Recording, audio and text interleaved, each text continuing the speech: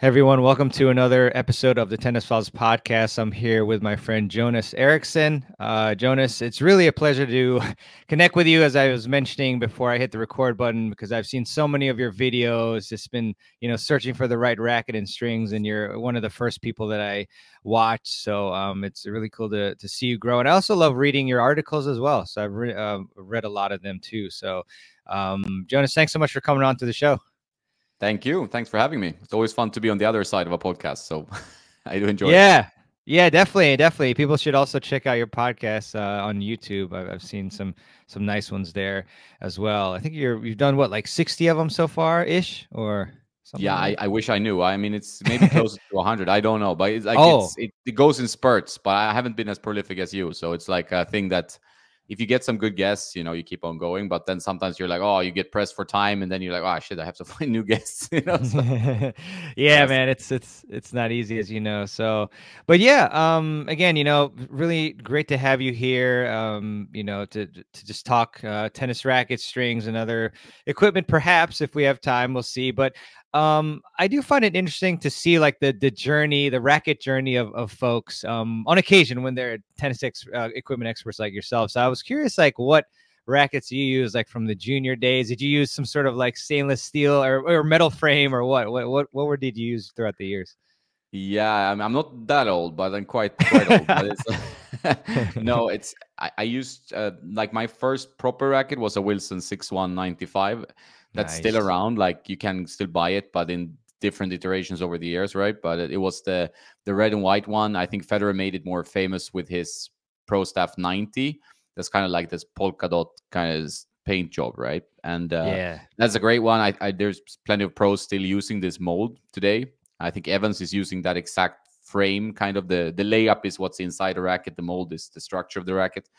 And so Mm. there's several pros using that, but with different cosmetics on them, right? I see. I see. Very cool. Very cool. Yeah, the first racket I remember that I was successful with was the hammer. I think 6.2, like the skunk that like yeah, Martin used, Todd Martin, and was it Davenport as well? So that's pretty nice. But cool, awesome. And I do want this, obviously, this podcast to be very helpful for folks in terms of like finding the right racket. And so we're going to get into that first, I think. So, like, what is your process, Jonas, of from step zero, I guess, or whatever, step one? Like, what is the first step you do to like figure out the right racket for you, and then obviously you can go on to the other steps. Yeah, I think it's you have to start always looking at yourself, like figuring out like who you are, what you do well, what you do less well, where your strengths and where your weaknesses are. Like if you have a problem in overhitting, or if you're more like you can't get enough power on your shots, you usually get like pulled back and have to always defend. So you, Yeah. you have to take a pretty strong look at yourself in the mirror to find a good racket. I always recommend people to record themselves. I've been doing it for many years through my YouTube channel and stuff. It's sometimes gruesome watching, and you're not going to like what you see, but it's also a way to improve, not only with the racket, but also kind of in your technique and your movement, and you're seeing what's going wrong. If your opponent allows, maybe you play like tournament or league matches, you can record yourself in the match.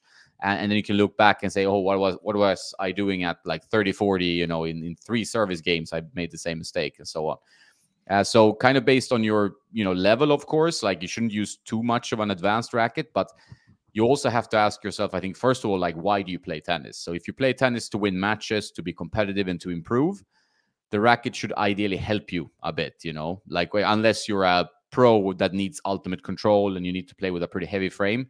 I think a Mm. lot of players that play tennis for a while, but they're not on like such a high level, I think they're using quite difficult rackets. So then modern rackets, 100 square inch or even larger head sizes is the way to go, but if you're an advanced player that require control and feel, then it's more of a difficult process to get like you accustomed to the feel. Because what we talked about before we started recording as well is like if you have a racket you really like and you like the feel of it, you like how it impacts the ball and everything, it's quite tough even on with an updated model to find that exact thing you're looking for. So sometimes it's tough to make a change, and you see that with rec players, you see that with pros, so but I think you start looking at yourself. Do I need more power? Go bigger head size, go for something more forgiving. Or do you really like the old school, more control rackets? Then there's definitely lots of choose from there. So the problem is obviously the choice in the marketplace, because whatever player you are, you're gonna have a jungle to wade through in terms of all the types of rackets you like, or want to get try. Freaking jungle, man. I've gone through I think like 12 so far and haven't decided yet. But yeah, a lot of follow-ups from that. Great info, Jonas. I mean, the first one, which one should I pick? Probably let's go with you mentioned the recording. So just a quick like detour, I guess. Like that is so important, and I record myself, and I, like you said, I find things that I didn't think was I do incorrectly, and it's so insightful. What do you use to record?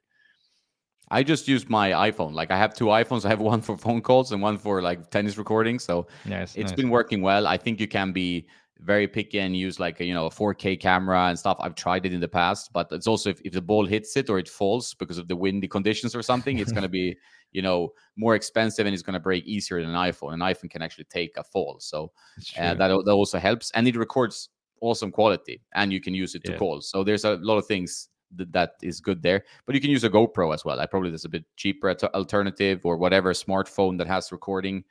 Yeah. And if you don't want to edit your videos, you can use kind of Swing Vision, which is a tool that kind of cuts out. I mean, it does many things. You can analyze like your speed and stuff, but it cuts out the dead time. So you don't have to sit there, and if you play a match, you like have to actually edit out all the walking and picking up the balls and swearing or whatever is happening in between the points. So there are things that you can make it pretty easy. So you always make sure to record your sessions, and I think I can really recommend that to anyone, really. Yeah, 100% love that. And then like to prop your phone up, are you using like some sort of tripod or something that attached to the fence or something? Yeah, you can use like a fence mount, depending if there's a fence there. I guess in the US, there's a lot of like always a fence around the tennis court. I've lived in Malta in south of Europe, and now I live in Spain, south of Spain, and Hmm. it's not always like a proper fence where you can actually mount Uh, it on the fence. So then I always bring a tripod and get a semi-sturdy one. I mean, you can get a cheap like Amazon Basics one, which I have. sure. I have to. That's easy to pack in the bag. You just put it up. People will ask you why you're filming, but that's a part of the game. You always get that, like, Yeah. oh, what are you filming? What are you doing? And so it's you're gonna get that question, but otherwise, it's great way to record. Yeah, awesome, awesome, Jonas. And then before I ask you about this, like the next step, you did mention, that a lot of people are using rackets that are too heavy for them. You're just like a 4 and you're using the Federer heaviest one or whatever frame. So yeah, what are some of the biggest racket mistakes that like you're looking around and seeing people make? Yeah, I think it's partly using a racket that's too demanding. Like and also I Yeah, see people who they know maybe that if you add lead tape, like weight, it could be tungsten tape or lead tape to a racket, yeah, it's gonna increase power and stability.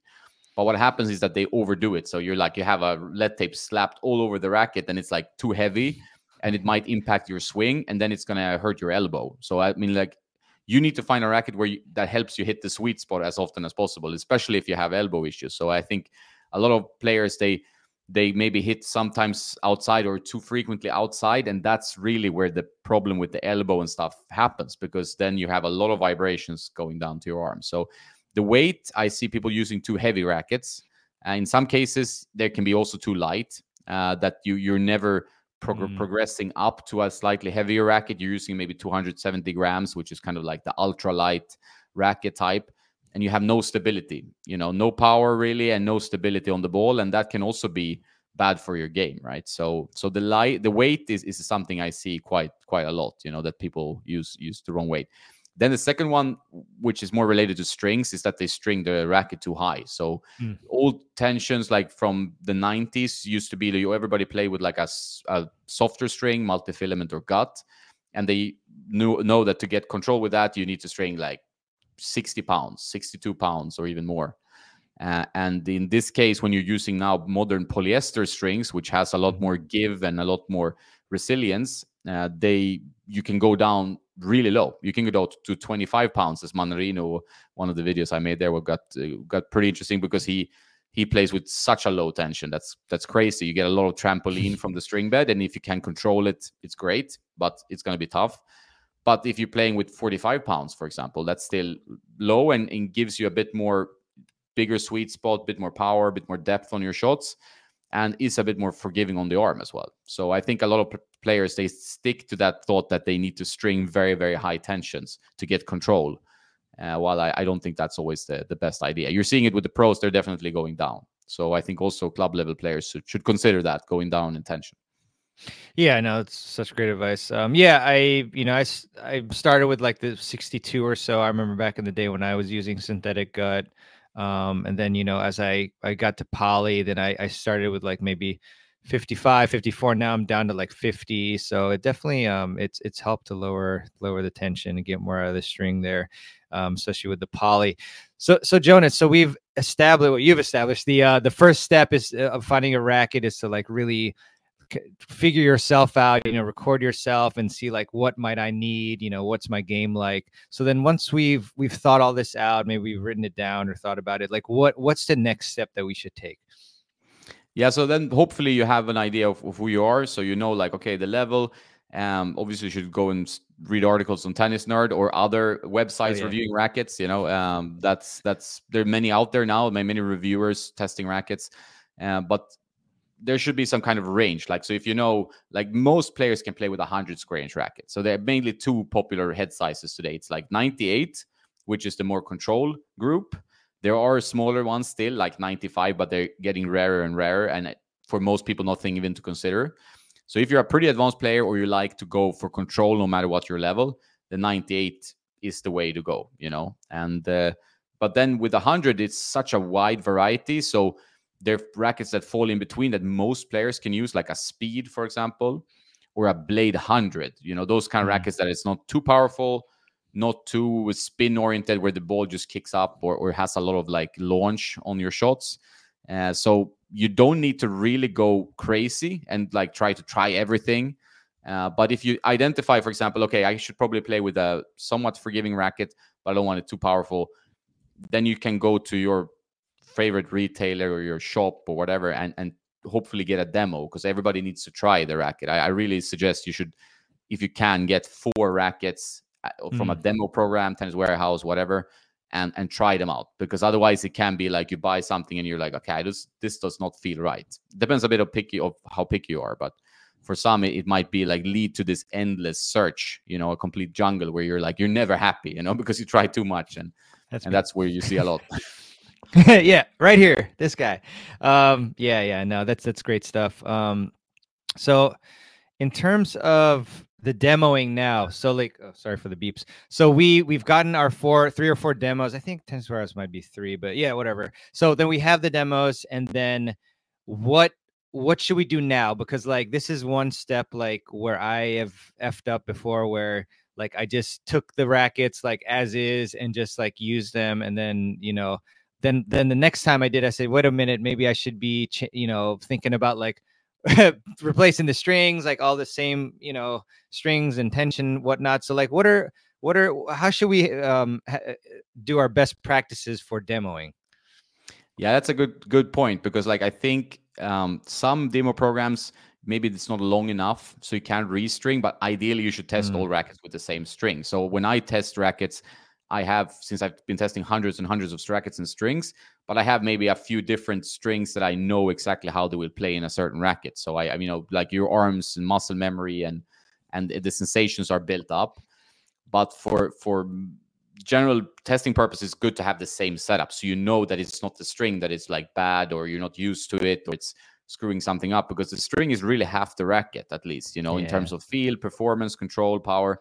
So if you have an old string, the racket might feel like a rocket launcher because it lost tension. Or if you have a string you're not enjoying, it might be too stiff, then the racket feels stiff because the string is very stiff. So it's better to just have your string set up if you have time to do it. Maybe if you string yourself, or if you have a stringer that can say, hey, I want Hyper G or whatever, 50 pounds on all these or 3 rackets. Then you bring them to the court.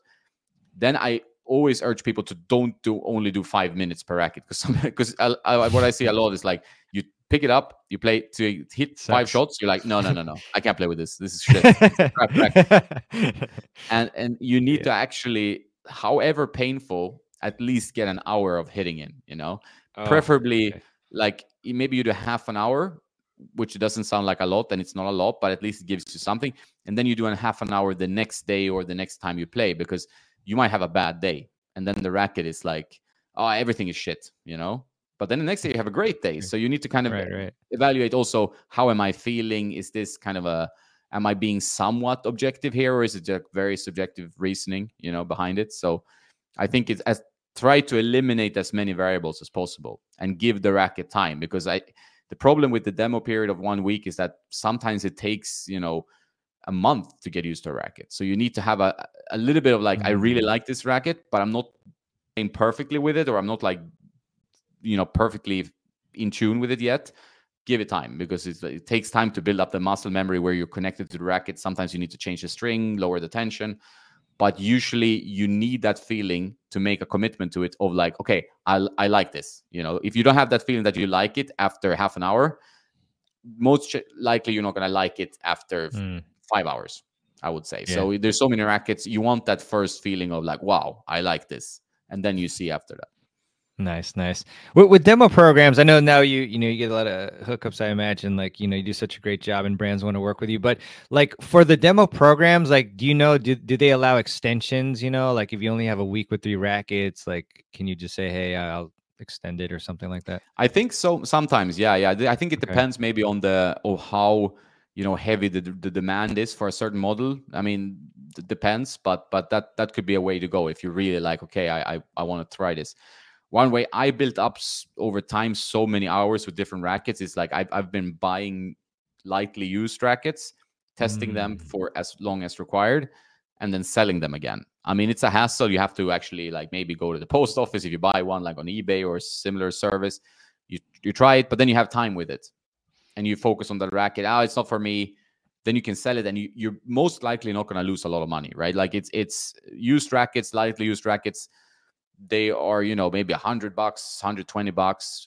If it's in very good condition, it's not like a really old racket. Sometimes you're luckier to have it cheaper. You know, it could be a little bit more, but then you can sell it for 10% lower, or maybe the same, or maybe even higher if you're a good business guy, you know. So I would say that's been my way of just testing so much. It's like, okay, I buy these 3 used, sometimes cheap rackets, and then I, you know, sell them on, or it's trade sometimes. You know, I have been trading a lot of rackets. Like, oh, I didn't like this one, maybe you will like this, you know. So that's a way to actually test without having the kind of restrictions of the demo. Mm. Jonas, I think you should bundle your rackets with a free racket analysis and then 2x price. Boom. Yeah. Just kidding. Well, you could try. But yeah, that reminds me, you know, of this one time, yeah, you know, demoing it properly, you said, and giving it enough time at least. You like, I remember one of the stupidest demos I ever did was shout out to my friend Luis. He has a V Core, and like in the middle of like a doubles practice match, like I was like, oh, Luis, let me use your V Core like just for a game or two. And then he had lead tape on it too, and like different strings and tension. I was like, this is the worst racket I've ever played with, you know. But then months later, I tried the V Core again, and I was like, oh wow, this is like way better, you know. Just, I mean, it was stupid, but just, you know, things like that. People make mistakes sometimes with these rackets, Jonas. Once so you're demoing, right? You know, you connect with a few rackets maybe, and then like, how do you narrow it down then to the one? Yeah, that's a tough one. But like, let's say you like 2 rackets, just for Yeah, argument's sake, you know, and yeah, then maybe you, I mean, if you have money, you can buy them both and then sell the one you don't like, so you have more time. right. You know, maybe you get an extension. I always recommend to play it in some kind of match format. Like if you're a competitive player, hopefully, Yeah. I mean, most tennis players are. They like to play either with against friends. Maybe they have a league. Maybe they have a club matches going, or even tournaments. You know, you need to test a racket also in competitive setting. That might settle the question of whether it's racket A or B, because in competitive settings, as we all know, we get tenser, we tense up, we play poorly or better depending on your mental state, you know, your psyche. Maybe you're like you know, a guy who just, or girl who performs really really well in match situations, but for a lot of tennis players it's the opposite. So you break Mm-hmm. down, your technique starts going, you're tight, and then the racket will tell you a lot. Like, you can play with a racket in practice that feels like $1,000,000. You're like, I can't miss with this racket, it's like the best racket ever. You go play a match the next day, suddenly, oh, it's too heavy, I can't move it, and Yeah. I'm 10, you know. So we've all been through that, I think, and that's where you have to get some information and see, okay, do I need, and you have to ask yourself, like, is this, you know, is this too heavy for me? Why am I late? Is it because I'm so nervous and not moving, or is it because I'm using too much of a racket? So I might actually be able to get some more balls back or get some more balls, back defensively in play if the racket helps me a bit more, right? So I think that Yeah. match statement is the one where you will feel, okay, I'm winning more with this racket. So then racket B, for example. So that's why I'm going to go with it, because that's maybe what's most important to you, that you play your best tennis and you win some free points, for example. Yeah, I love that piece of advice, Jonas. Yeah, I mean, I can't remember which frame it was that I was testing, and like in practice, just hitting from the baseline, like felt amazing. I was taking big cuts, but then, when I played a set, then kind of like running for balls, running forehands, especially. Like I like to use a buggy whip a lot of times. I hit with a lot of spin and defense, and I just wasn't able to like whip it as much. So like, it's little things like that is very important to figure out for yourself. Um, so you mentioned something very interesting and like that I've been intimidated by personally.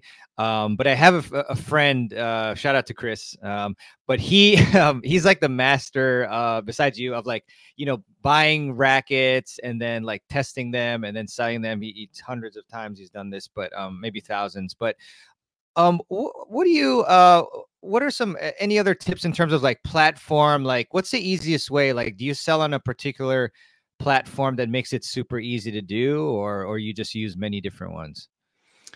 I've used everything pretty much. Like there was a site called String Forum. I think it's still around, but it's like really Oh yeah. old. So maybe you get like a security error because it's not HTTPS. That stuff like that. I think the last time I checked it out. So that Yeah. was a forum where you could sell and buy and trade. I set up a Facebook group just for that. So that people could like Awesome. it's 25,000 people something, and that's where people list a lot of rackets. I haven't bought anything from there myself, but I see a lot of buys and trades, and people are Cool. generally pretty honest. I mean, you have to always check so it's not like some counterfeit products or something, but it's quite rare. Like these people are tennis nerds that buy a bunch of rackets, trade, sell, then buy another bunch of rackets.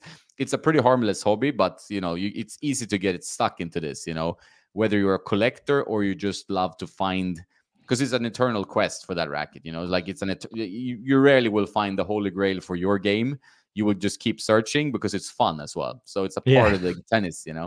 Like my friend Henrik, who also tests rackets for the Swedish Tennis Magazine, he says like sometimes it's not even fun to play or as much fun if I don't have something new to play with, right? Like he brings review rackets, he buys something on a forum, it's classic, right? So that's what I've been doing, using forums, eBay.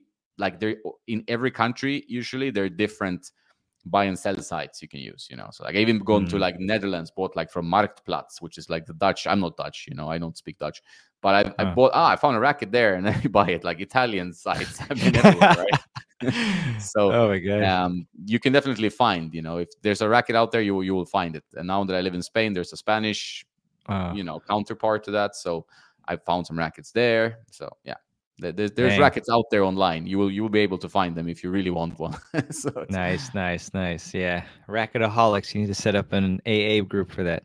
yeah, Um, And also, yeah, feel free. Like, if you want to send me that Facebook racket group that you configured, I can put it in the show notes page. People can check it out.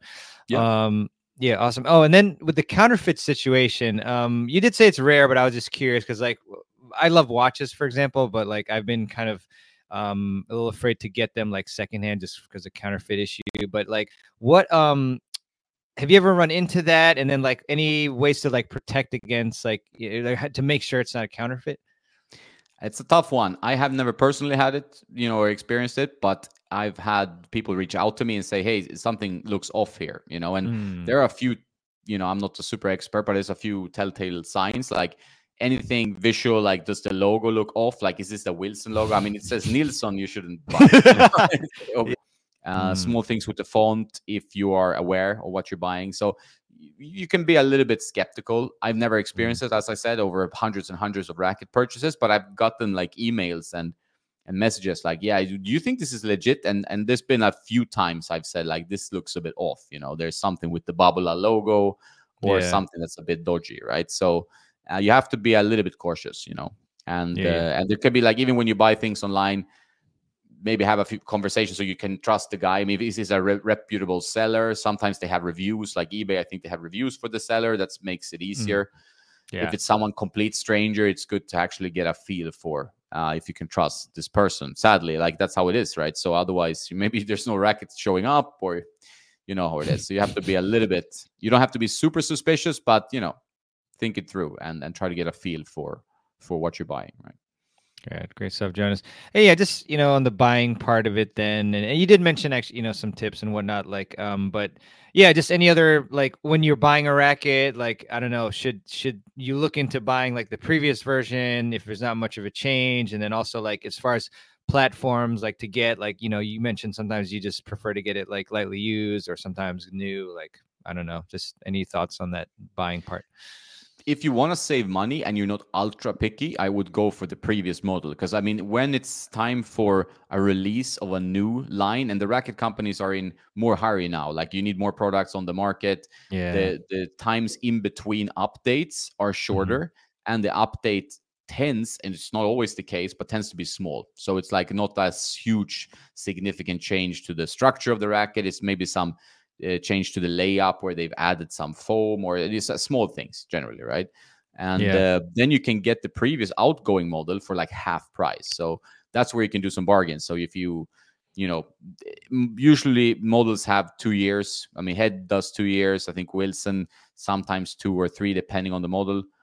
Babolat, they're a bit takes a bit more time. Babolat, for some reason, they usually wait like 3 or even more. Like for example, we have a new Pure Strike coming coming year here, 2024, and the Sweet. old Pure Strike that's been around now since 2019. So this is a long one for rackets. So I think soon you will be able to get really good deals on the Pure Strike, the outgoing one, for example. So that's a way to save money. For very, very picky people, sometimes the new version is good enough to spend the extra money. Like there's enough of an update. That's why you might need to check out reviews and stuff. And I usually keep like an extra version of the old model or whatever if I can, if I don't Yeah, remember to exactly how it test. plays, to be able to compare and see, okay, is this going to be something that an average player, I mean, I might feel it, but if I test like hundreds of rackets, then it's a bit different than if someone just, oh, I don't feel anything. So Yeah. that's a good way to not have to spend so much money, because I know now rackets are very expensive. Like they really upped the price on rackets now last year. So you would want to find some bargain deal, especially if you want to buy more than one. Maybe you want 3 ones, so you have two freshly strung or whatever. If you're a competitive player, then it's gonna add up the money, right? So Yeah, definitely. I think I saw the Pure Arrow at one point was like 300 if I'm not mistaken. And I was mhm. like, wow, this is I've never seen this price before. But it's that is what it excuse me, it is what it is. But Jonas, this could be a very sensitive piece of information that maybe you don't want to give away, but how many rackets do you have right now? No, not sensitive at all. I had like a while ago, I had like 100. It's been Okay. fluctuating, of course. I sell a bunch to my like Sure. Patreons and stuff. I usually have like rackets for Hmm. sale there, because like Hmm. I can't keep them all. Like sometimes, I mean, over the years, I've like, oh, I buy this model and then I get bored with it in like 1 week. I'm like, why did I buy this? Like it's stupid. And I still do silly mistakes. Sadly, I'm like, oh, I should switch to this. Let me get 3 of this one on some forum, and then I'm like, I'm using that 2 more weeks, and then no, I'm bored with it. But I have like I think maybe now I have like 70 or 80, maybe something like that.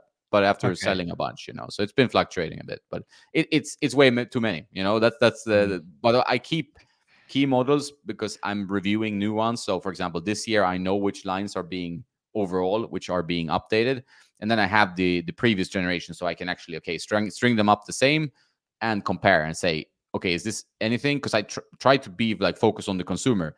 Is it worth for them to pay 300 euros or $300 Yeah. when the previous model was pretty much the same?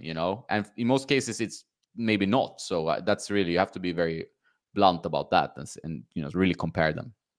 Yeah, that's why people love your channel, Jonas. I can just imagine you like you're like in the middle of the night, you wake up to go to the bathroom, and you're just like tripping on a racket. You're like, damn it, just with all the Could happen. rackets you have. Like, I don't know why, I just visualize that strange mind I have.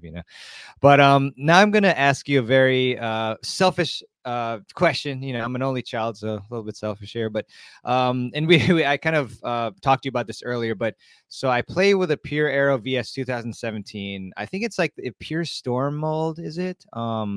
But yeah, so I've been liking that a lot. but and for me, like it's very important that I have a very spinny racket, one that helps me produce. I mean, obviously you've talked about how like you have to have the technique for it, but it helps accentuate that. And then like power, like decent amount of power is good, not too much, not too little.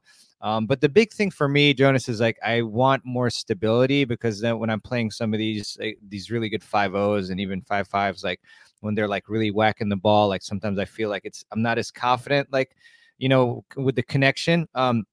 Where, for example, I tested a previous generation V Core, and I could just feel that thing like definitely a lot more stable. It's like a thicker frame as well, and then also on the volleys too, it felt more stable. So, I was wondering if you have any thoughts on what racket to use first off, and then I also have some demos coming up that I'll ask you about in a second. But like, any thoughts on like what types of rackets you think I might like for that to transition to? It's a good question. Yeah, I mean, like that's the most common thing is that people really like a model. It could even either be like outgoing, like you can't find it anymore. Like you have to search forums and eBay. Like, I would usually be able to find it like at some Hmm. point, even rare models, because I have so many different sources for it and Yeah. people I know that are in the racket business or whatever. But generally, you might also want to change because maybe, hey, I want a bit more stability, or there's something out there. And when you're talking about the Aero VS, it's kind of like the 98 screen. So you're not going full power racket, you're going spin control Right. racket. So it's a spin control racket. And there's a bunch on the market, right? So, and Yeah. if we take the V Core 98, for example, it's a good option. The new V Core 98 is very flexible. Like it has a lot of like pocketing. You might Hmm. like that. It's not Okay. similar to what you are used to, but some people love it and some people don't. That's one of those rackets that has had like a strong update. So the previous Mm. 2021 one was firmer feeling, a little bit more similar to what you were used to, while this Mm. one is more flexible, a little bit more dampening overall. So you're not going to feel the Mm. ball quite as much, but it's also going to feel kind of pillowy. So that you might enjoy. Then the obvious choice is like Aero 98, Alcaraz, Rune, Arthur Fields. So many good players using that. I have many like advanced pros here in south of Spain where I'm playing. Like they bring lots of rackets. They try it. They're like, oh, I love this racket. Like that's one where people go, wow. That's been one where, like it's a 98, but it gives you a lot of power, a lot of spin. Mm. Mhm. Feeling is a bit more dampened than in this version than the previous generation. I like it, but there's also several guys I know that like the previous generation. So it's a very much of a matter of taste. But you have to try the new Aero 98 if you're in the search for that type of racket. I think it's a must. So VCore 98, Aero 98, Head Extreme Tour is a bit more control oriented, I would say. So might not give you all the power you need if you're hitting like if you're playing against really strong players. The forgiveness is quite important. Like otherwise, you're not going to get enough on your defensive shots when they start hitting hard, right? So Mm. I think that's the stability, the issue. And then obviously you can add weight to it. So trying adding like 2 grams of lead tape, just bumping up the weight a bit. See if that helps when you are getting attacked or you're having like a strong hitter you're playing against. Yeah. But I would say Aero, V Core, maybe Extreme Tour. Those are like the most popular control spin rackets because you would like a spin racket, of course. But I don't know. Like it depends a little bit on the style. Like for example, some people like the ball to just have a more of a kick upwards. Yeah. Otherwise, like you can try a pure strike, for example, where you have a little bit more of a flat trajectory, but it's very stable racket, right? It's very Mm. stable frame. So those are some good options that I really thought like the Aero 98 very good update. I even like me. I'm a more of a flat hitting player. I like really low powered frames. Mhm. But I've been flirting with the Aero 100 this year because it's a racket I thought was very good, and they made the Yeah, string pattern denser. So actually, the they did. control aspect is much better than the previous generation. So in this case, I thought it was for me a clear improvement, but not for everyone. Yeah, thanks for that, Jonas. Yeah, the Pure 100 was, man, I really was very impressed by like the power but control, like especially on the returns. Like I was really hammering the returns. Like I really enjoyed that aspect of it. But yeah, it's yeah, those are some great shout outs. Some of them, yeah, some of them I've tried and like just not quite there maybe, but I might have to retry some of them. I've been retrying things lately again. But yeah, I mean, some other ones I was thinking of, and actually, I have a Yonex Percept 100 coming in. I thought that might be interesting. Mm-hmm. And then I want to try a Head Speed MP, but they didn't have that in stock at the moment. So I don't know. Those. What do you think of those choices? You think those are like these may could be okay, maybe. Definitely worth a try because those fall Yeah. more in the in between. They're like not in the spin category anymore. Doesn't mean that you Okay. won't get spin with them, but Okay. they're not like pure drive power or Yeah. e-stone power. So it's quite an interesting category that's growing where you have the forgiveness of 100 square inch in the Percept case, but it is not as stiff, as powerful. It has a little bit more feel to it. I really like the Mm. Percept 100. I think you'll enjoy that one. It also feels like it's a little bit faster through the air than maybe some other 100 square inch rackets. I don't know exactly know Mm. why. I mean, the beam width is not as thick as you go with Ah. an arrow, for example. Same for the speed. The beam is 23 millimeter instead of like a 26. So if you go for a power racket, a lot of them are 26 millimeters. That's a very thick beam. Some players can't play with Yeah, that. it's They don't thick. like that at all. Some Yeah. players feel like, yeah, they feel more like it's more stable and stuff like that. So Mm. it depends a little bit on the taste. But the speed is something I think most people should try just to kind of clear their head, because it's like a bestseller for a reason. It has such a broad audience. Mm. I would not use it's not for me, but it's like a lot of people like it. It's one of those rackets you see all over and all over again. So worth testing those and see if that could work. Yeah, no, thanks, Jonas. And yeah, I mean, one that I was like really wanted to fall in love with, but again, like didn't quite get there was the Solinka Whiteout 98, the 16 by 19. Like I did like it. I felt like it was like pretty whippy, but I felt like maybe I wasn't getting quite as much power, like slightly not enough power that I would normally want to get. But have you? I mean, you've obviously tried that out. Did you gel with that one? I did like it. I mean, since I test everything, I get very picky, right? So Yeah. that's my problem. I have to kind of dial my own picky ego down a bit and think of it as like who is this for? Who can it work for? Who has this type of style that this might benefit? Because most rackets today, like if you go back 10, 15 years, you could have some real duds on the market. Like some rackets were not Mm, thought through, they were too stiff, there were no dampening. But nowadays, the rackets are all good, but it's not might not be for you. So you might still have to go through like 15 rackets to find the one that you like. But generally, like the quality is good, the feeling is quite good because they been going so far in this kind of testing and they know what they're doing. They have so much data built up now. And I did like the Solinko. Felt like the string bed was maybe a little bit lively for me, for my yeah, me game. too. Yeah, to some So I degree. couldn't really quite like. I'm very picky with Gonna the pop string out. bed, right? So if this, I feel like I don't know what's going on with my shots. Yeah. I need to feel like I'm making the mistake, not anything to do with the racket. I don't want to blame the racket for anything because I know then it gets into my head and it's done, right? So Right, right. and that's one of those frames that felt nice, but I didn't quite trust it, and that was my problem with it, personally. But it's a good No. good stick. Like if you like the feeling and you feel like you can control the ball with it, then it's a great frame. Yeah, yeah, good stuff, good stuff. So one interesting frame that I was funny, like I demoed it and I actually liked it. I thought it had a really good combination of certain properties, but then a lot of spin, like pretty good power, very maneuverable. But then I felt like my arm was gonna fall off. And then maybe you already know which one it is, but and then I actually saw a YouTuber say like this was one of the worst rackets like that has come out and whatnot. But I'm curious about your take on this one because it seems like love and hate, like the Wilson shift. Uh, what did you think about it? Yeah, that I think it was very like a polarizing frame. If you look at other people, I Yeah. talked to a lot of the guys who also test rackets. I try not to look at too many reviews, not get influenced. Yeah. Yeah. Right. And I try to bring in other people on the review as well these days. So I try to always have like, Smart. okay, here's a few different guys with different styles, so we can all bring our opinions. I liked it. I thought it was very good, but some people struggle with the stiffness. I had no issues with stiffness, and I've had Okay. like in the That's past, good. if you're a play tester, you test a lot of rackets, your muscles never get used to you. Like your body is never used to what you're playing with, which is a bad thing. You never build up that muscle Mhm. memory. So the problem with the grip shape and the stiffness and everything starts being more magnified. So you're going to have some arm issues or wrist problems or whatever. But I didn't have Yeah. any problems with that. I thought they played great. They were a bit tricky to control because the whole thing is like this vertical bending that they talk about from the Wilson Right. labs. Is that the despite even the Pro being 1820, which is quite dense pattern, right? And it's on a 99 square inch, so it's not a huge head size. The Yeah. racket still plays like an arrow. It's like super spinny. So it's like Yeah. makes Yeah. That's little what I sense, loved. I love that. And some people love that, and I I think did. it's a very good frame. And I, if you haven't tried it, I would try it. You know, because it's very spinny, quite solid, and it looks great. It's just like an overall very solid frame. It was one of those rackets I thought like, okay, for bringing a new racket to the market, this was a clear thumbs up for me.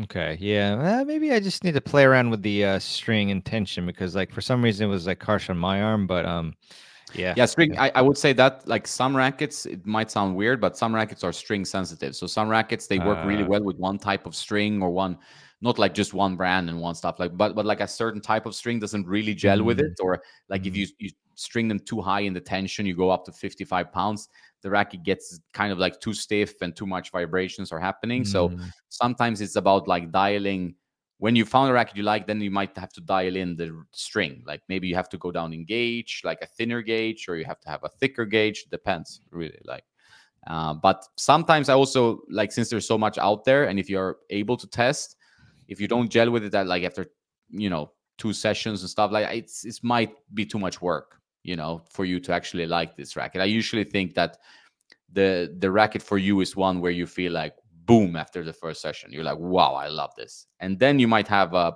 time where you it's like a relationship, right? Like you lose that, oh it's a little bit it's not as sexy maybe after a few weeks, right. but then you get back to that after a while, right? So you have to kind of go through those periods, but you need to have the love at first hit kind of thing as well. Yeah. Yeah. That's right. Yeah. You buy the racket, some new strings, and it's happy with you again. So I was trying to make some sort of stupid comparison, but Yeah, yeah. Yeah. No. it's a pretty good comparison. Like it Yeah. sounds weird, but I find like I usually talk about something called the honeymoon period, where you're like Yeah. you're in love and you like, oh I can't. This is every time I play with this racket, I'm so happy, but that will end at some point, and For harsh sure. reality will set in. And I have this. I have members on my Patreon. I talk to fellow tennis lovers all over the world every Yeah. day, and sometimes I get messages Love like, oh, and they're like, ah, it's the best racket. I found the racket. I found the string. I'm playing my best tennis. I just won 3 matches.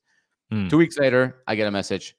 Do you know where to buy this racket? I'm like, what? You're in love with the other racket. This happened to me yesterday, right? So, uh, from a good player I know, and then he's like, Nice. oh, but now I want to buy this racket. I had some tough matches, and then like you have 3 losses or Mm, 2 losses, and suddenly you're like it's throwing the this racket racket. in the garbage bin. So it's funny how fickle that is. Yeah, yeah. Gotta take some responsibility. It's probably yourself, not the racket. Yeah, yeah. Look But in the mirror. Like that's that's the that's that's the right. thing.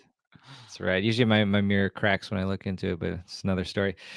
Anyways, in terms of like plush rackets, Jonas, like I think this is an important category because a lot of our audience is like 50 plus and like have been dealing with injuries and whatnot. So what lines would you recommend to these players who just want that plush, pillowy feeling, as you mentioned before?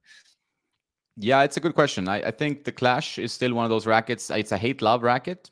It's also Mm, one of those I think you should try, but like a lot of players like it for a good reason. It's okay. soft on the arm, and it has like a nice give. And it's like if you like the pocketing, because it really pockets the ball, it's like the ball stays a long time on the string. Some people hate that. Some people love it. That's a Mm, little bit, how it is. It's not the easiest one to control always because that pocketing on the string, but results in like a trampoline effect. So the ball kind of yeah. sometimes trampolines a bit more than you had Mm, imagined. But for a like recreational, slightly older player maybe who has some arm issues, Clash should be on the demo list 100%. Then the rackets like, for example, the Prince Phantom series, very control oriented. Like you don't get quite as much power, but they're very nice on the arm and they're classy rackets. Um, a larger head size blade is another good one from Wilson that I think, like I have a friend who used to play ATP Tour, runs a club here mm, where I live, and he switched and he still plays hits with futures players, right? And he mm. switched to a Blade 104. Oh wow, And like Serena, that's a right? racket, like I like that a lot as well. I played some good tennis Yeah. with the 104, Wow. and it's very far from what I normally would play with. I play with a 95 usually, so 104 is a different orbit.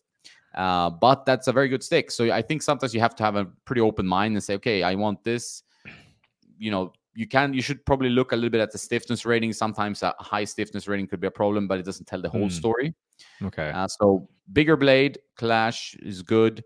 Babolat rackets tend to be quite firm, so it's not the best brand. I mean, juniors love them.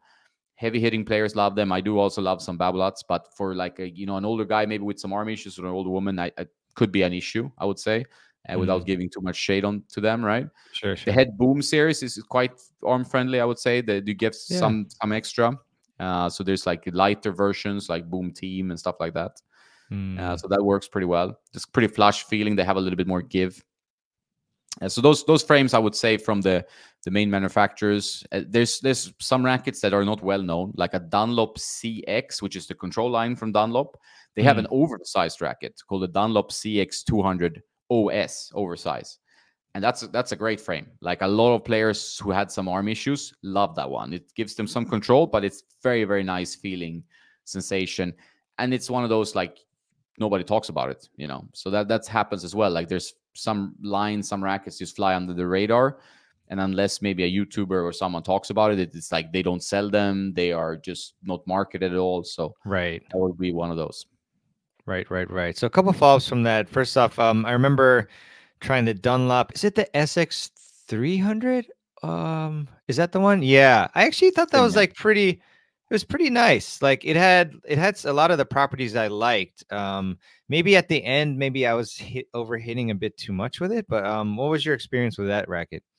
Yeah, I liked it too. It was Yeah. it was very powerful. Like I also noticed like I Yeah. was overhitting, but it was very fast and whippy. And sometimes you Yeah. love that. Like when you I can love that. really increase your swing speed and you just go for your shots like a maniac. That's Yeah. super fun. That's sometimes the fun stuff of different rackets is that some days you just want that like super plush feel. You can play some drop shots, move into the net. You play around with the ball, but sometimes you just want to whack the ball. Like you really want to like be like Rafa Nadal or a Alcaraz or whatever and go crazy. And it depends on your mood a bit that day and how good your body feels and so on. So the Essex was good. I struggled a bit with control. The Okay. Essex 300 Tour, which is the 98 screen, is Oh, the something you should tour. try. Yeah. Yeah, Yeah. Sorry, that's that was actually the one pretty I whippy. tried. Was that like better for you with the control? Like you like that more than the regular one? Yeah, I 300? think I like that one a little bit more, if I remember correctly. But I think I felt like at least the one I got because of quality control, sometimes the weight and balance they're usually a little bit off, within 7 ± 7 grams here and there. And that one I got was very light, so I needed to add some weight to it. Felt Oh. like a bit too whippy. Like you had good speed but no stability, like at some cases. Mm. But it depends a bit on the racket you actually hold in your hand, so you might need to customize it a bit. Yeah, that makes sense, Jonas. In terms of like, because one thing I'm concerned about, like, I guess it seems like a lot of the racket lines are going towards more dampening, which I'm not sure if I'm gonna like that. There were some that I tried that it was too dampened for me. But how do you counterbalance that with the different strings, and then like you think it's possible to do that, and then you'll like it? Like, what's an example of like doing that if you think that's a feasible way of making a racket that's more dampened, like to your liking? It's a tough one because dampening it's a very strong matter of taste. Like some players can't play with dampened rackets. I'm not a huge fan of dampened rackets. Always, I try everything, and I can play with everything now with this crazy tennis lifestyle. But it's tough to kind of remove the dampening feel. What you can do Mm. sometimes is like have a hybrid, like a two different strings, and have like a natural gut or some very touchy feely string, and then Okay. a round poly in the crosses or something. So you kind of create like a bit more of a Mm, connected feel. Like the gut, it has a very strong connection, and mm. it obviously holds tension well and so on. But the dampening, which is sometimes like technology in the handle, I think Yeah, Yonex maybe went a VDM. bit too far with the dampening of the recent rackets.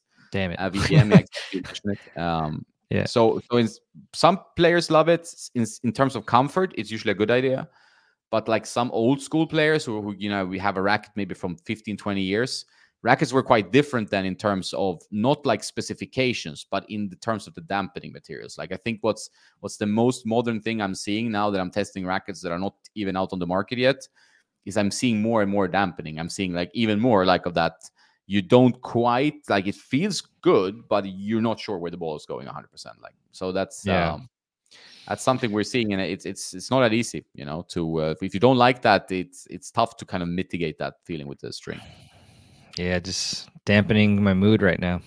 Yeah. Sorry, that's a Sorry about horrible dad joke. I love puns. That was so bad. Sorry. Um yeah, thanks for that. And then in terms of so you mentioned updates, right? I think you said like Pure Strike was one of them. is there and obviously I don't know how much like insider knowledge probably the most out of anyone I've ever interviewed, but like how which update are you most excited about, if any, like, and if any you could share, if not, no problem. Yeah, I think the new blade from my brief hit was Ooh. very positive. So I think that was quite exciting. Did like the pure strike as well, but a little bit not like 100% my thing. But it's I only had like an hour or so with these rackets, so it's like it's hard to say 100%. But new models overall, like what I see from my numbers and from people is that the brands that make people excited and the lines in those brands, like it is like blades, everybody loves a blade. So if a new blade comes out, Yeah. people are going to be excited. Yeah. uh, Pure Strike is not the most exciting of the bubble up rackets, but since they only have 3 lines and it hasn't been updated in years, I think it's going to be Yeah. pretty interesting. And I think they are looking for some other ambassadors now, or like an extra ambassador, because Dominic Thiem has not been like uh, super impressive of recent years due to injuries Yeah. and so on. So Yeah. he's been struggling, and it's they obviously Sad. want some young, fresh face probably for it. So we'll see what happens there. So those lines are pretty exciting. There will be a new speed that I've been testing as well. So people who love the speed line can wait for that. It's a little bit different than the previous one. So that, yeah, those are the 3 ones that I think will create some interest, in the market. And it's also something I know, like I want to put a bit more extra time to, because people are just waiting for that. Like there's so many players using these types of rackets that, Yeah. oh, is the update worth it? It's one of the most common questions I get. Like, is it worth for me to spend, if you have 2 rackets, $600 to get 2 other rackets, 2 updated rackets, and it's not always the case that it's worth it. So, those I look forward to having more time with those frames. That would be good. Awesome, man. Awesome. The blade, for example, like, uh, any big changes, or like, is it more maneuverable, spinny, or just, yeah? I mean, I think you mentioned that one had the biggest change. Was it?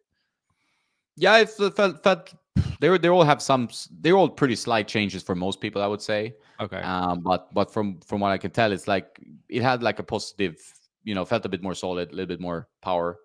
Hmm. I think people generally these days like a bit more power overall. I think that's where the game is going with the modern game is even on the playing level. Like people have a little bit more from the racket. The Yeah. strings help the ball go in, even if they look like it's going out. With the polyesters, which is Yeah. probably a bigger innovation than the rackets. So even on the rec level, like tennis is a bit faster, I would say, and most people are using polyester whether they should or not. So I think we're gonna see bit more dampened power overall, like more better dampening, but also like trying to have a bit more power back. It ebbs and flows. Like sometimes it's like, oh, the trend is control, then the trend goes to power, then the trend goes to dampening, then it kind of goes back and forth in circles. Yeah. Gotcha. Gotcha. In terms of the blade, because it's such a popular racket, I know a lot of players use that. My mixed doubles partner uses that, and I actually love. To be honest, I loved it. Like, especially the 1820. Like, oh man, for me, my volleys felt so amazing, and like the feel was incredible. But it just wasn't quite like a spin. It didn't have enough spin for me. Like even the 1619. But that one, yeah. I mean, how would you categorize that racket? Like, it wouldn't be a spin one. Would it be more control, I guess? The interesting thing with the blade is such a popular frame, but it's still one of those that is like I see a lot of people maybe who shouldn't be using the blade use the blade, and I think Yeah. it's a great frame. Like I always loved it Right. since they started releasing it. Like it started with the M blade many years ago, Oh yeah. and it's one of those lines that is popular for a reason, and a lot of pros use it because you get control, and the pros need a lot of control usually.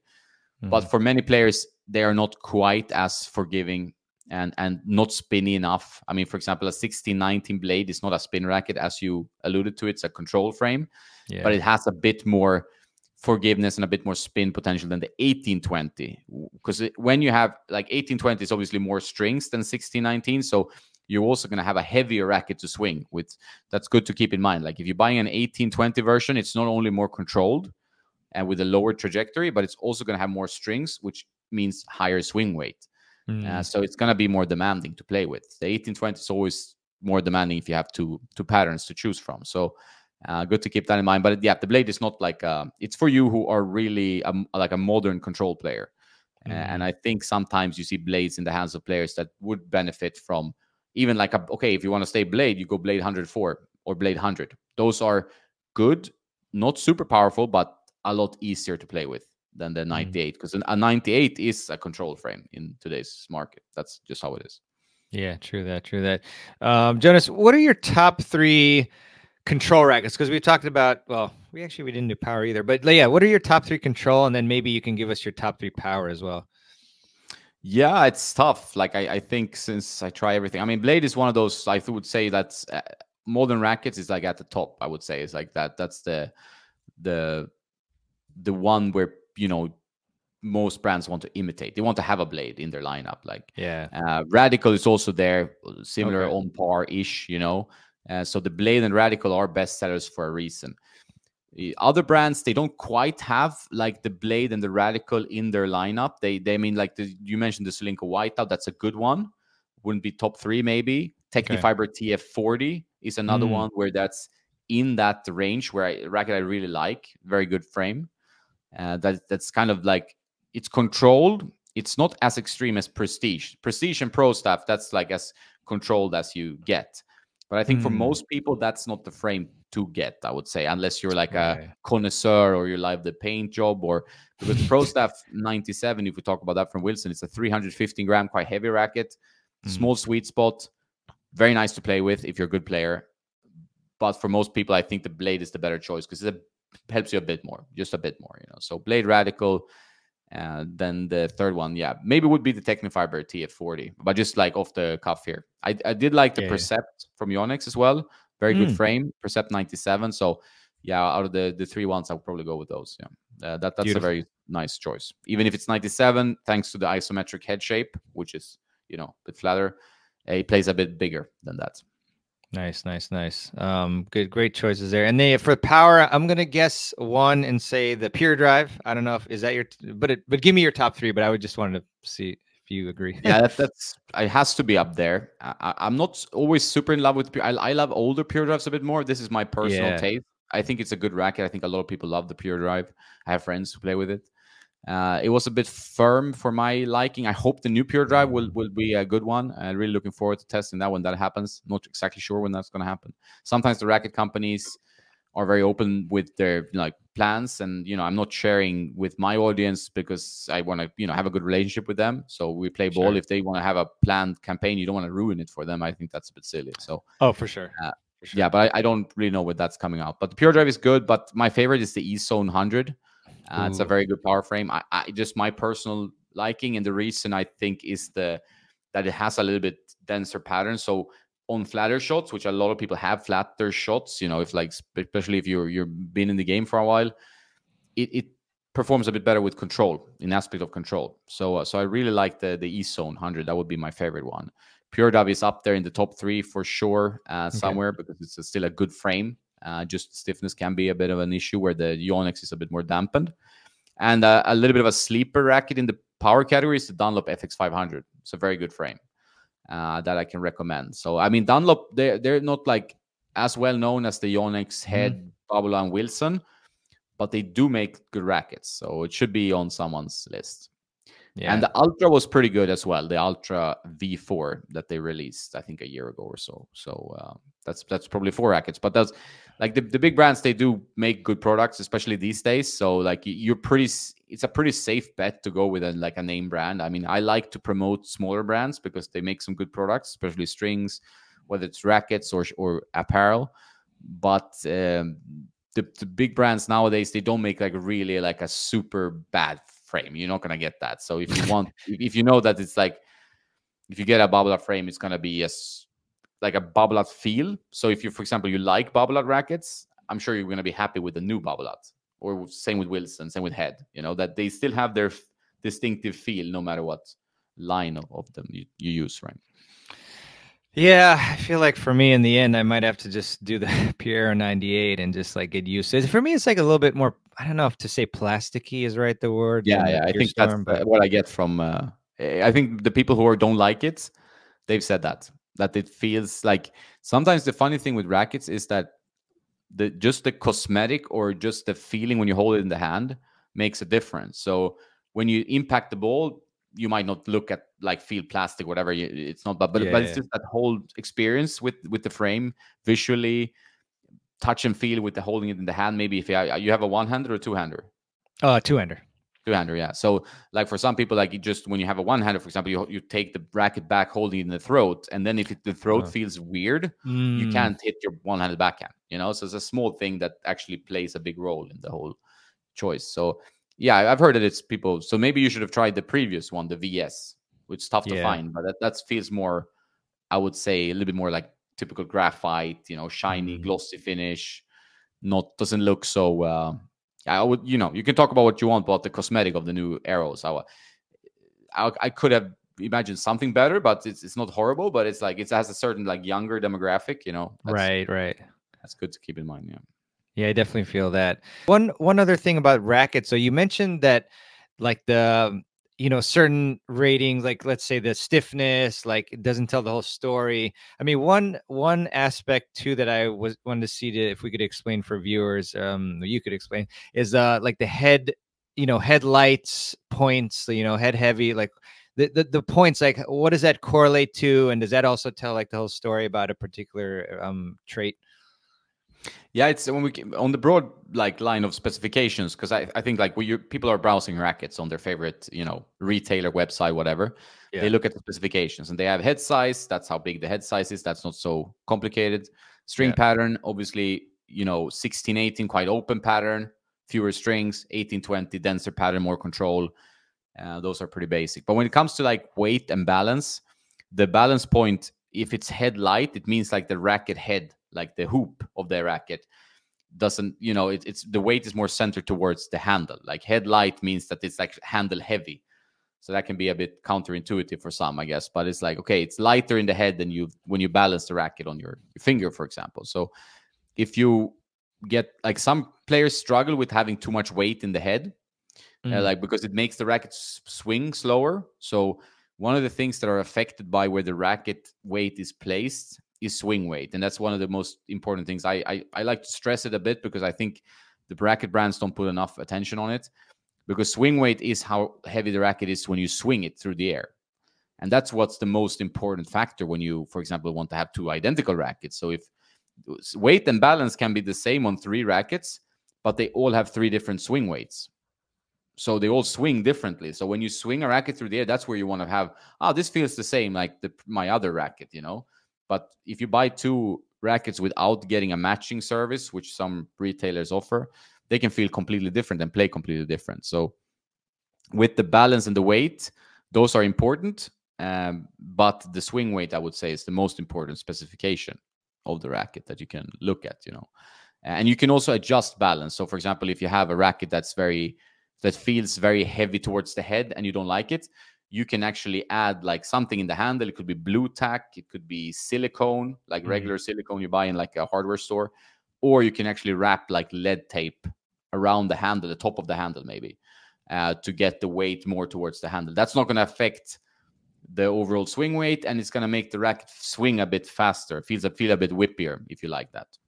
nice. Opposite, if a racket feels very flimsy, like you're swinging it, feels like all the weight is in the handle, you can add weight in the hoop of the racket so it feels a little bit more solid and it gives you a bit more power and stability. Like sometimes I get rackets for test even that are so off in specification that to even play the frame properly, I need to do something to it. I always try it as is, but I also then test it if I customize it a bit to where it would be more on the average specification.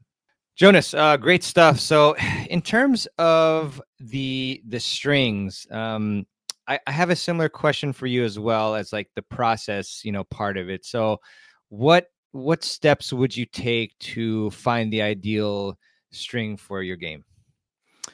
Yeah, that's also, I mean, it always starts with who you are. And I would say, like, if you're a player with arm issues, should take this step quite seriously because the string makes a big difference. You can make a racket pretty comfortable even if it's a relatively stiff racket, meaning like that when a stiff racket you get rapid vibrations from the frame, it doesn't absorb the vibrations and it can go down to your arm, and then you cause like tennis elbow in with kind of the easiest way to explain it. So a lot of players could benefit from playing with a multi-filament string. And a multi-filament is a soft string that has several filaments. That's from the name multi-filaments. It's like more Mm. complex string that you can have in your racket pretty much until it breaks. Most players will not break a polyester string, which is the most common on the market these days. That's what most people use. But average recreational player will most likely not break it unless they hit like really off center, or it has, Mm. there's like some part of the string hole grommet that is like a little bit sharp, and then it, snaps from that. Yeah. While pros who hit with a lot of spin and heavy speeds, they can break strings after 1 hour. Like they string a racket and they break in one practice. So they have to bring like 4 rackets to a practice, which sounds a little bit insane if you're not into tennis, but that's how it is, right? So for players with arm issues, I would definitely try to go for a multi-filament string, and there are many good ones on the market. Pay a little bit more, you're gonna get better playability and feel overall. Technifiber makes some really good ones. Obviously, the Mm. main brands they do as well.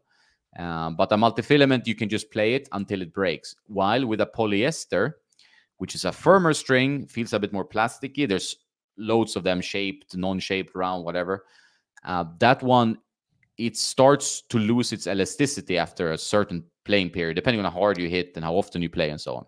Right. And when it loses its elasticity, you don't get the benefits of the string anymore. And the string is usually, you call it dead. You can argue that it's not that, it's like it's just too elastic, or there are, people have get very technical, but it starts to lose that sensation where the string snaps back into place, because that's what the poly does. It's like starts here, hit the ball, goes like to the sides, and then snaps back after the Mm. impact of the ball.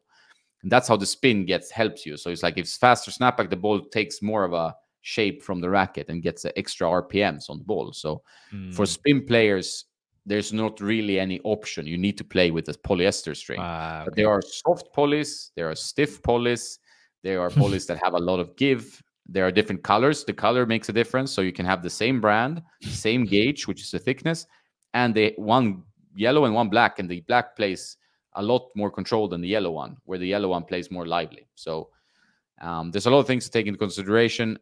I would say like, but arm issues is the most important part to consider. And if you're a spin player, yeah, you would probably want a bit more of a controlled string because you're already playing with so much racket head speed.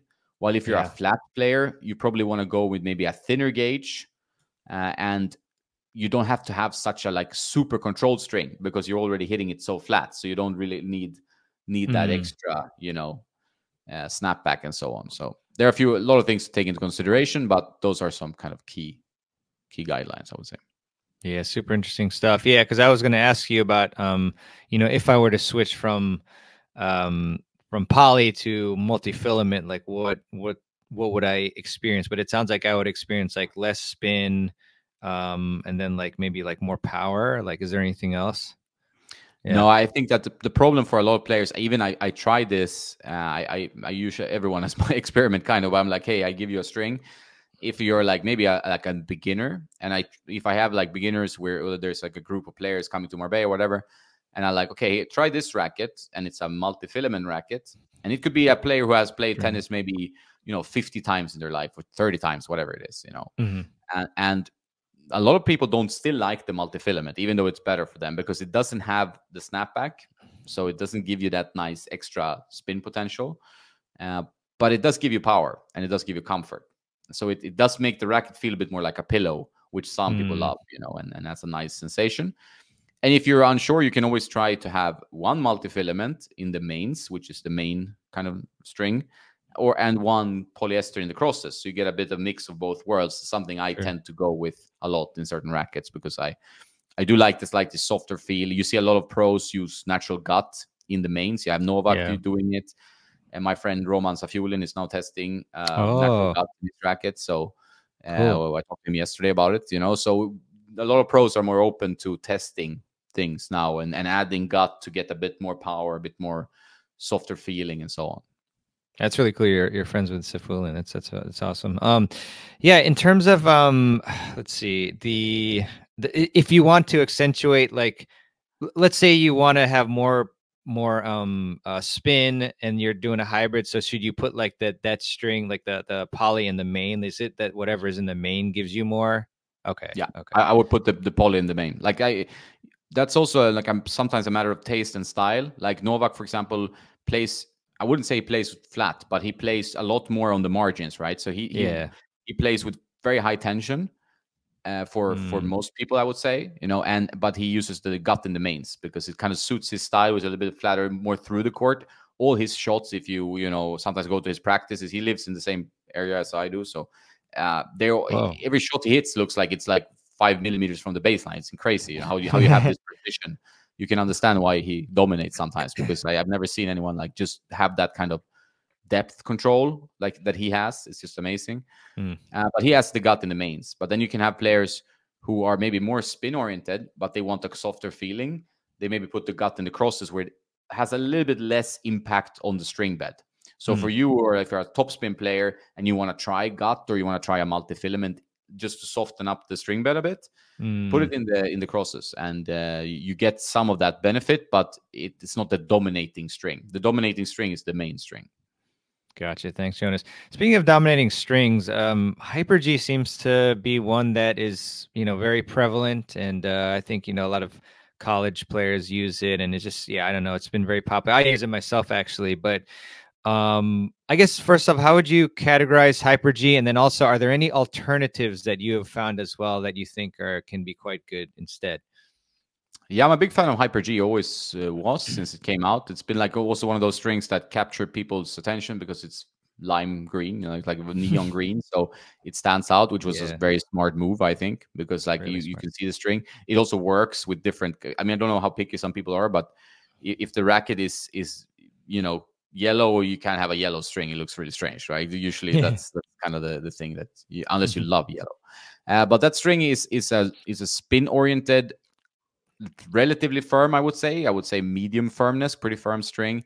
So arm issues, you need to go very low. I would not play with it with arm issues. There Mm. is Hyper G Soft, which I played with yesterday, Mm. and that has a little bit softer feel. But when you have a softer string, it drops tension quicker. And Hyper G Yeah. Soft is one of those strings that drop tension. But Hyper G is a semi lively, like pretty. There's a lot of action going in the string. It has a nice like snapback. It gives you a lot of spin. If you like that feeling, it's a very addictive string to play with. I always liked it due to that. But there are like options. For example, Headlinks Tour Mm. is a string that is very similar, maybe a tad firmer depending on the colorway you go for. But it's one of my favorites. A lot of pros use that now, making the switch to that string. That's also a great string. So those two strings have that kind of like firm, spinny feeling. If you want something that gives you some spin, but it's a little bit softer, like Yonex Polytour strings are pretty good. So there's the Polytour Rev, which is their spinnier string. That's a pretty good Mm. one. That is not as stiff, on the arm. Mm. Mm. So the choice of strings is like it's crazy now. Like it's hard to keep up, even for me with my weird tennis lifestyle. Like it's tough to keep up with all the new strings hitting the market all the time and new brands, because the string market has this like it's an lower entry. That's like when you to develop a racket, that's a completely different ballpark. To develop a racket, it's going to require some money. It's going to require a lot of iteration, while a string is easier. Yeah, yeah, definitely, definitely. And then I do want to just get into your podcast a little bit, at least. Any particular guests that come to mind, and like really great pieces of advice that you've kind of taken with you from them? I've been fortunate enough to have some interesting guests. Some of them are repeat guests, so I would probably single them out. It's like I have Nikola Racic, who's a Yeah, pretty he's famous great. YouTube coach, great guy, loves tennis. I think his tennis passion is addictive, and we sometimes talk on the phone as well. And he's like, Mhm. we can keep talking about tennis for hours. It's pretty funny because he has such a wide knowledge, and some of Yeah, his tips or ideas are not always something I agree with, but I always respect his opinion, and I think he's a lots of interesting ideas, and his passion shines through, and he's a nice guy. So I would say, like, if you want to listen to those episodes, I think you'll find something. Well, once we did a 4-hour podcast, I was a bit whoa, tired after that one. sweet. Yeah, have a beer I think after I that. published like 2.5 hours of it because it had some technical stuff, but it was, yeah, we All can talk right, about tennis. It goes nuts. Probably awesome. bore people to death, but and No, no, Carousel, it's another friend of mine that he's been on my podcast twice. Good player now. yeah. He's back on the tour, so that's always interesting. and he's very open. I like people who are very open and honest and don't try to kind of hold back on certain topics. I always Yeah. try to be as blunt without hurting people, kind of. You want to be like you have nothing to hide, which is, I think, is a good way to live life. And he does it that way, and understands tennis well and has his strong opinions, and it's interesting to hear his thoughts about being a pro, for example. Like there's been some, even like an episode I did with Simon Konov from Top Tennis Training, another Nice. YouTuber. He talked about like the rough life on the pro tour. I think opened a lot of people's eyes on how, Mm. like, sleep in like a bus shelter and stuff like this while you're playing futures. That was Holy one of the crap. parts of the episode. And then you realize, like, okay, life of a tennis pro on the Wow. lower rungs of the tour it's pretty tough. It's a grind. Jesus. So kudos to people who really tough it out and make it, or people who just try it, because it does require like a lot of will to go through that.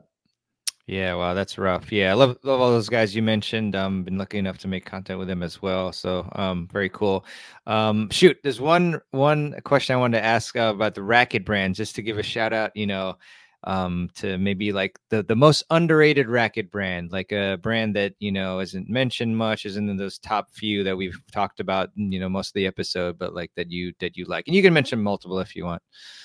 Yeah, usually you open up Pandora's box, kind of. No, but it's like, yeah, for example, like a US based brand that nobody knows about, but I actually liked a lot, was the Fury brand, like based in New Yeah, York.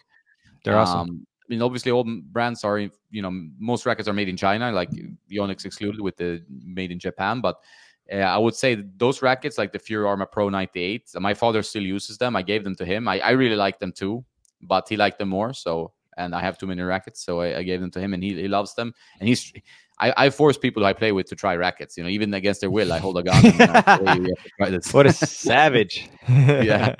That's That's usually, funny. because my bag is always like 6 to 8 rackets, new rackets, Yeah, and yeah, and yeah, yeah. if I play with someone who's coming here to visit me in Spain, or just, I mean, sometimes it's tennis blind dates. Maybe you probably have the same. Like tennis can be a blind date. You've never seen the guy, you just chatted, and then like, yeah, now you're playing, and that's Yeah. nice.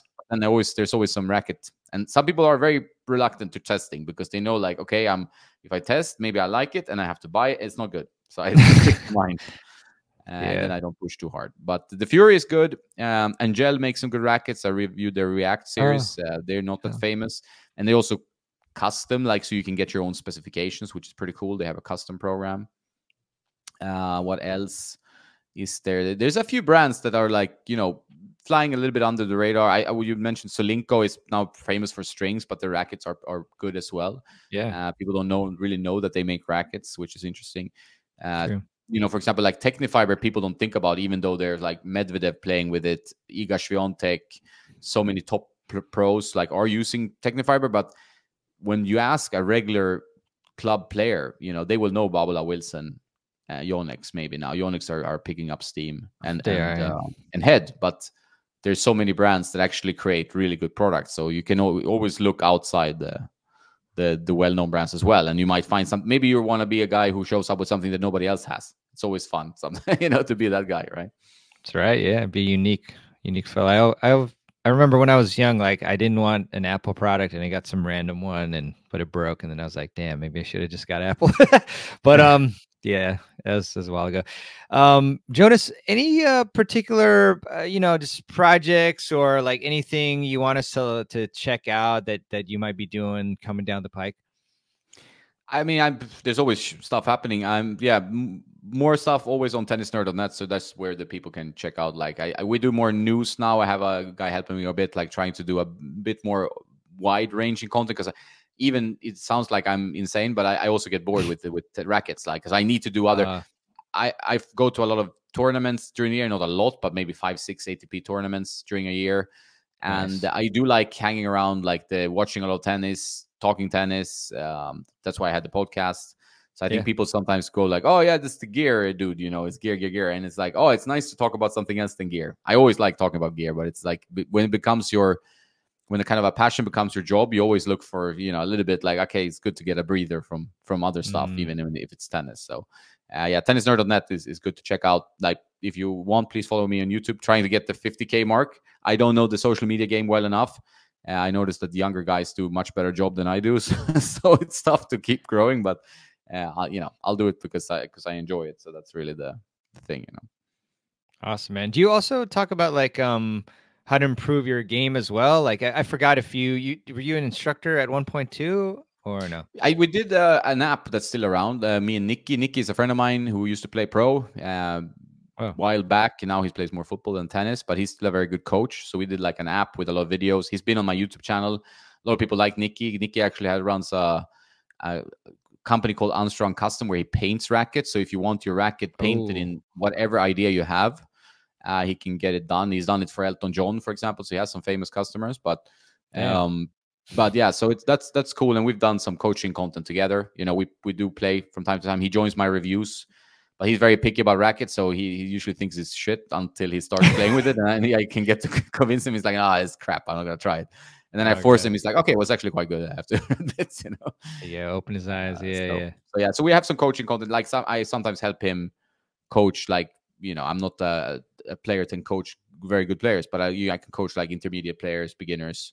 Sometimes we have people coming to Marbella and Spain, and I help out, you know, and try to. I always like being on a tennis court. You know, it's something I always enjoy. I wouldn't want to be with, you know, students for 8 hours maybe, Okay. Yeah, yeah, yeah. because I want to play myself and get Test my old rackets. body some exercise. But otherwise, yeah, it's always fun to be on a court, whatever you do.